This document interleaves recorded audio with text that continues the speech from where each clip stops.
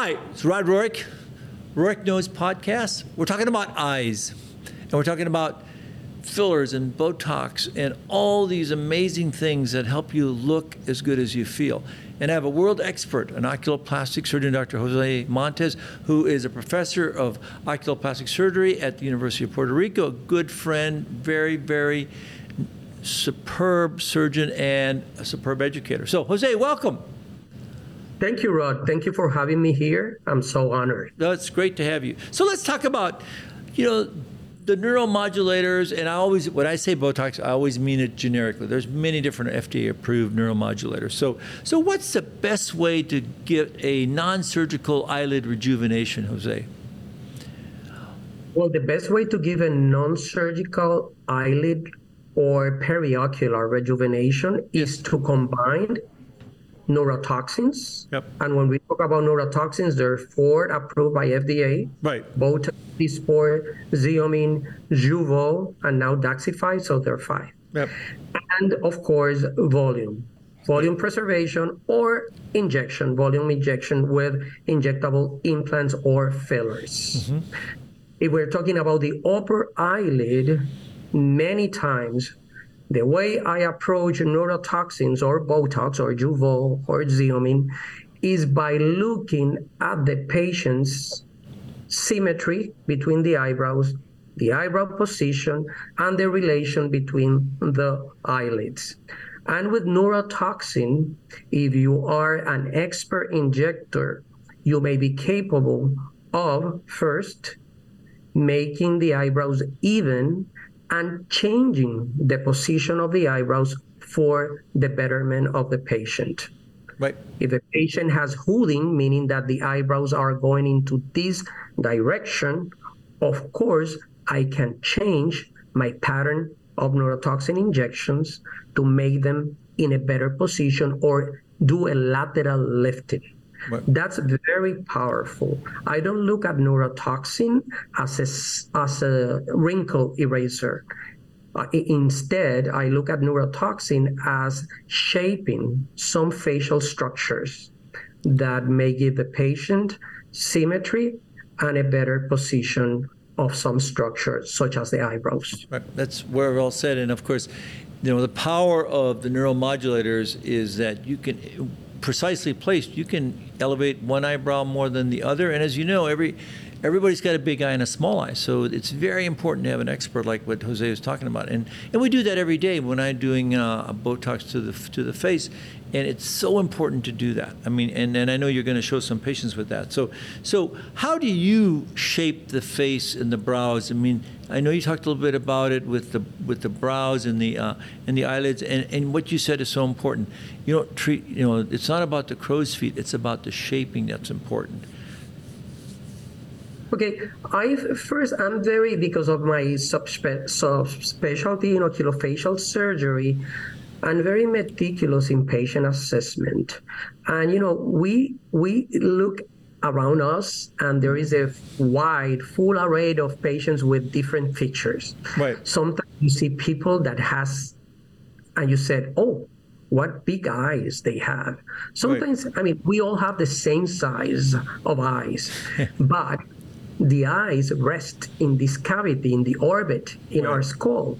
Some people have a deeper cavity, so you look at them and they have deep set eyes, so their eyes look smaller. If you have a patient, for example, that they have deep set eyes, those patients usually is very tempting because they usually have like an upper eyelid sulcus. Mm-hmm. It's very tempting to fill them. But actually, I try to look at the neighboring structures, at the temples, right. for the set eye patients, because usually those patients will have a prominent brow bone and a sunken temple. Right. So you address the temple in this area instead of filling the upper eyelid, because therefore you will make the eye look smaller. Yep. It's truly magical. I mean, I must say, injecting the temples is just like an epiphany, I think. You're going from outer to inner. Don't you think? It's amazing what it does. I'm obsessed with them too. Oh, it's great. Yeah. Well, that's great. Well, let's bridge to the next hot topic is the biostimulators. I know we talk a lot about it elsewhere in the face, but how do you utilize it around the periocular area or periorbital area? Okay, I think we should start by probably defining biostimulators Yes. for your audience, because none of them, I mean, not all of them are doctors. A biostimulator is an agent that you will inject, and you will get a controlled reaction or controlled inflammation that will bring cells into the area that hopefully will make or produce collagen and elastin. Right. Collagen and elastin is the support that we have in our skin or outside the cells in our what we call extracellular matrix. And by having collagen and elastin, we all know that we have instant youthness in our face or in our skin. So if we inject biostimulant agent, we are creating or we are promoting the collagen production and elastin production. We are not injecting a product just to occupy a volume. Right. We are injecting a product with a dual benefit, probably volume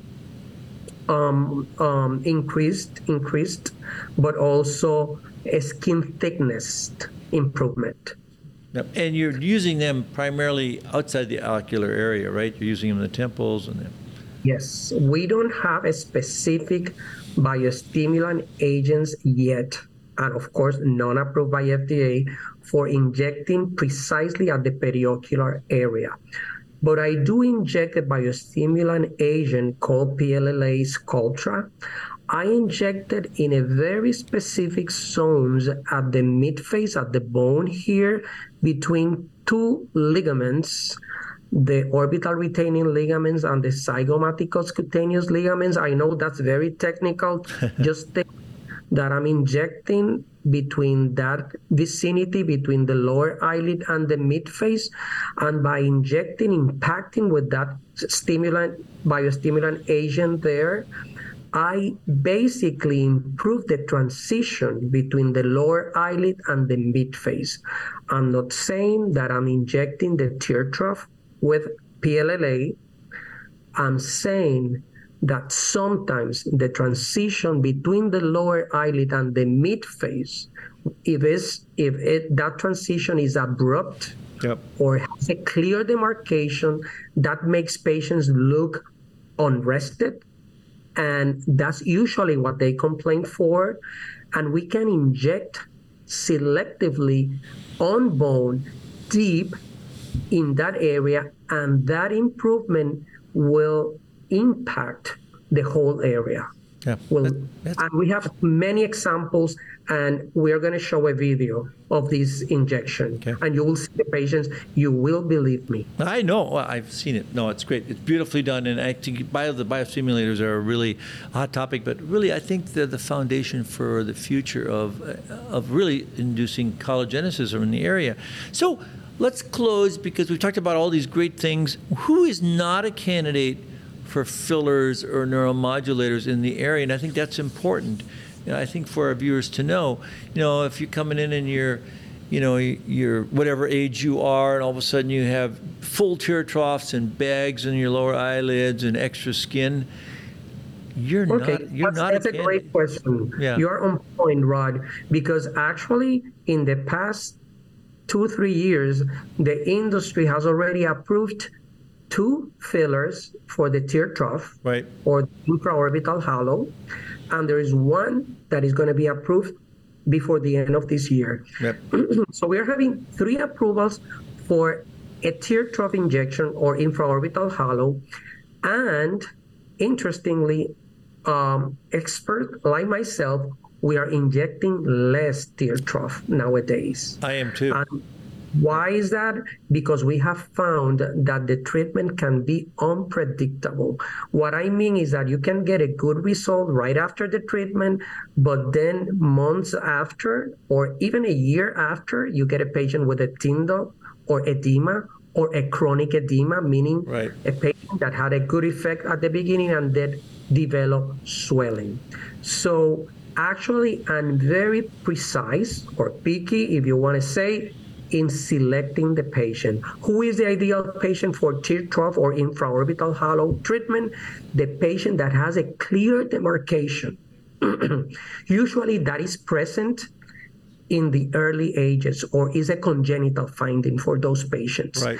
Patient that has thicker skin, think about men, they are usually better candidates than women, and patients that don't have a lot of fat. If they have a lot of fat show on the lower lid, they are better surgical candidates. Don't do injectables because things may get complicated.